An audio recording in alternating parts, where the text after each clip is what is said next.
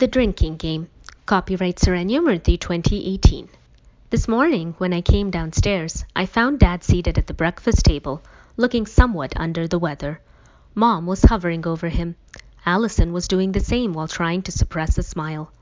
I instantly recognized the signs. Whoa! Looks like someone christened a few ships last night, I laughed, causing Dad to wince and massage his temple. Oh, he groaned. Have no fear, International Rescue is here, I said. Grandpa showed me his hangover remedy. We'll soon have you up and running. I opened the refrigerator door. You're really helping him? Allison asked. This kind of crisis transcends personality conflicts, Allison, I said. I took out the last few celery sticks and a can of tomato juice. I rooted around in the cabinet for black pepper. I needed eggs, but there weren't any. I needed lime juice, but there wasn't any. There is no food in this house, I griped. There is literally no food in this house. You know, you have to pay me a royalty every time you say that, Mom teased. Will someone please just get him the ingredients he needs? Dad entreated, holding his head with both hands. No worries, I can improvise, I said boldly. One time, Grandpa used motor oil. Dad gagged. I tossed together the ingredients I had. Brace yourself, Dad, here comes the blender, I warned. He buried his head in his arms and Mom covered his ears with her hands.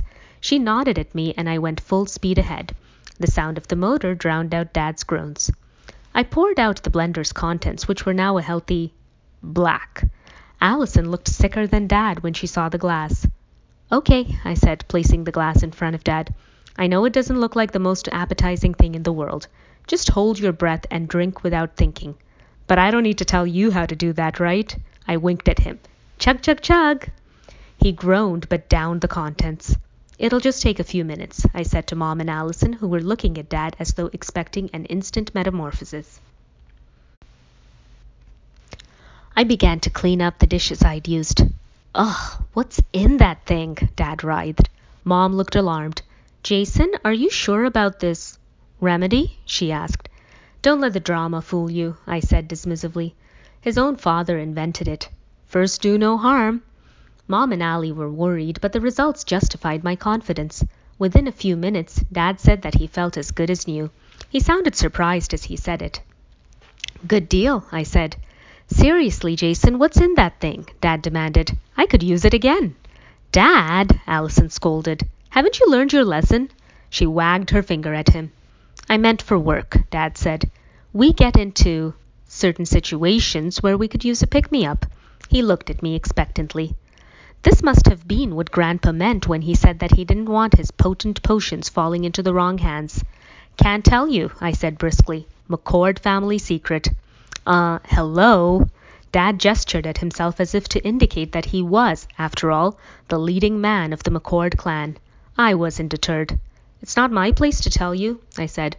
If Grandpa wanted you to know, he would have read you in. Dad's expression was something else. Jason, perhaps Grandpa told you so that you could tell Dad, Mom suggested. He is, after all, a busy man. Dad looked at me triumphantly. What are the demanding situations in which you plan to use it? I asked. You know I can't tell you that, Dad said impatiently. Ditto, I said. We done here? Did you really think you were going to get it out of him? Allison asked a sulky Dad. I salute your eternal optimism, Mom added. She turned to me.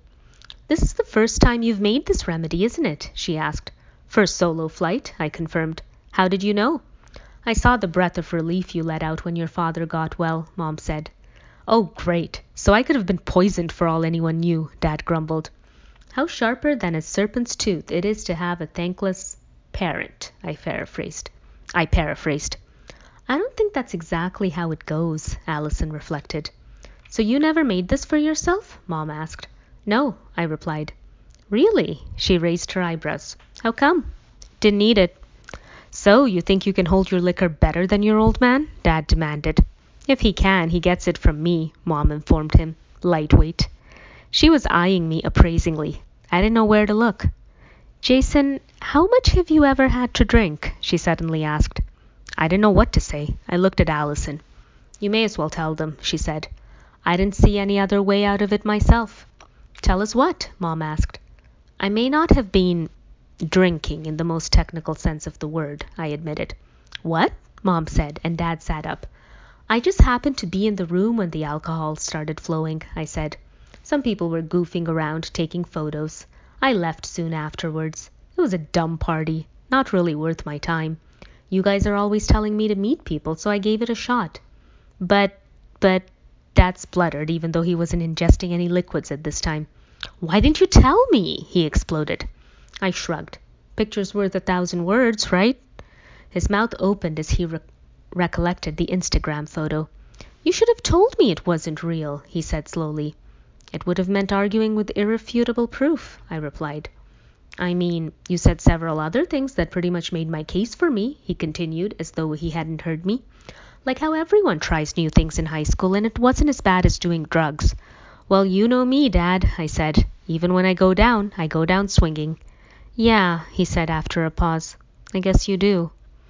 He didn't seem to have anything left to say after that. Allie and I started to leave for school. Jason, Dad said. I stopped. You still should have told me, he insisted. I leaned my elbows on the table and we looked at each other. Dad, you're in a very fragile state right now, so I'm going to need you to listen carefully because this gets a little complicated. He listened. You didn't ask me. I straightened up and left for school. When I came home that afternoon, Dad was there. Hey, I said, what are you doing home so early? I thought we should talk, he said. Wow, who would save the world in the meantime? Okay, I said. I took a bottle of water out of the fridge and we both sat down. Dad interlocked his fingers, looked at them, and sighed. I said nothing, waiting for him to start. Look, I know you must be mad at me, he began. Nah, I said. I'm not mad. He looked at me in surprise. I mean, I was at first, but it fizzled. Dad gave that kind of half smile that meant he didn't understand me at all, even though I was his kid.